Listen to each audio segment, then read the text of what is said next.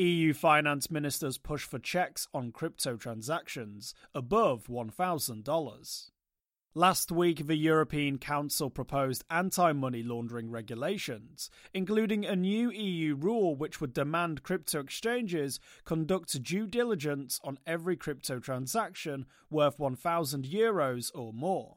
A statement was released following the European Council meeting of European finance ministers on December 7th.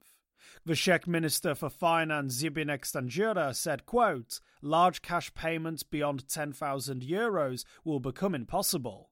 Trying to stay anonymous when buying or selling crypto assets will become much more difficult. Hiding behind multiple layers of ownership of companies won't work anymore. It will even become difficult to launder dirty money via jewelers or goldsmiths." End quote. The rule, which applies to all crypto asset service providers, has yet to be approved by the European Parliament. However, it's likely to go through. Legislative processes are in their final and concluding stages. EU finance ministers had their eyes set on crypto regulation.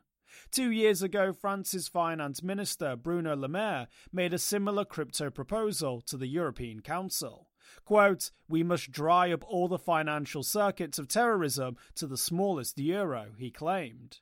Le Maire also proposed to combat anonymity in crypto transfers.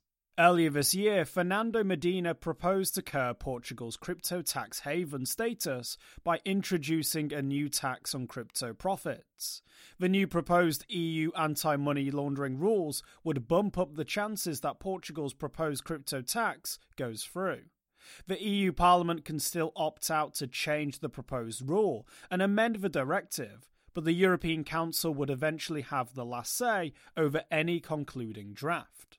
For more informed news, follow us on Twitter and Google News, or listen to our investigative podcast, Innovated Blockchain City.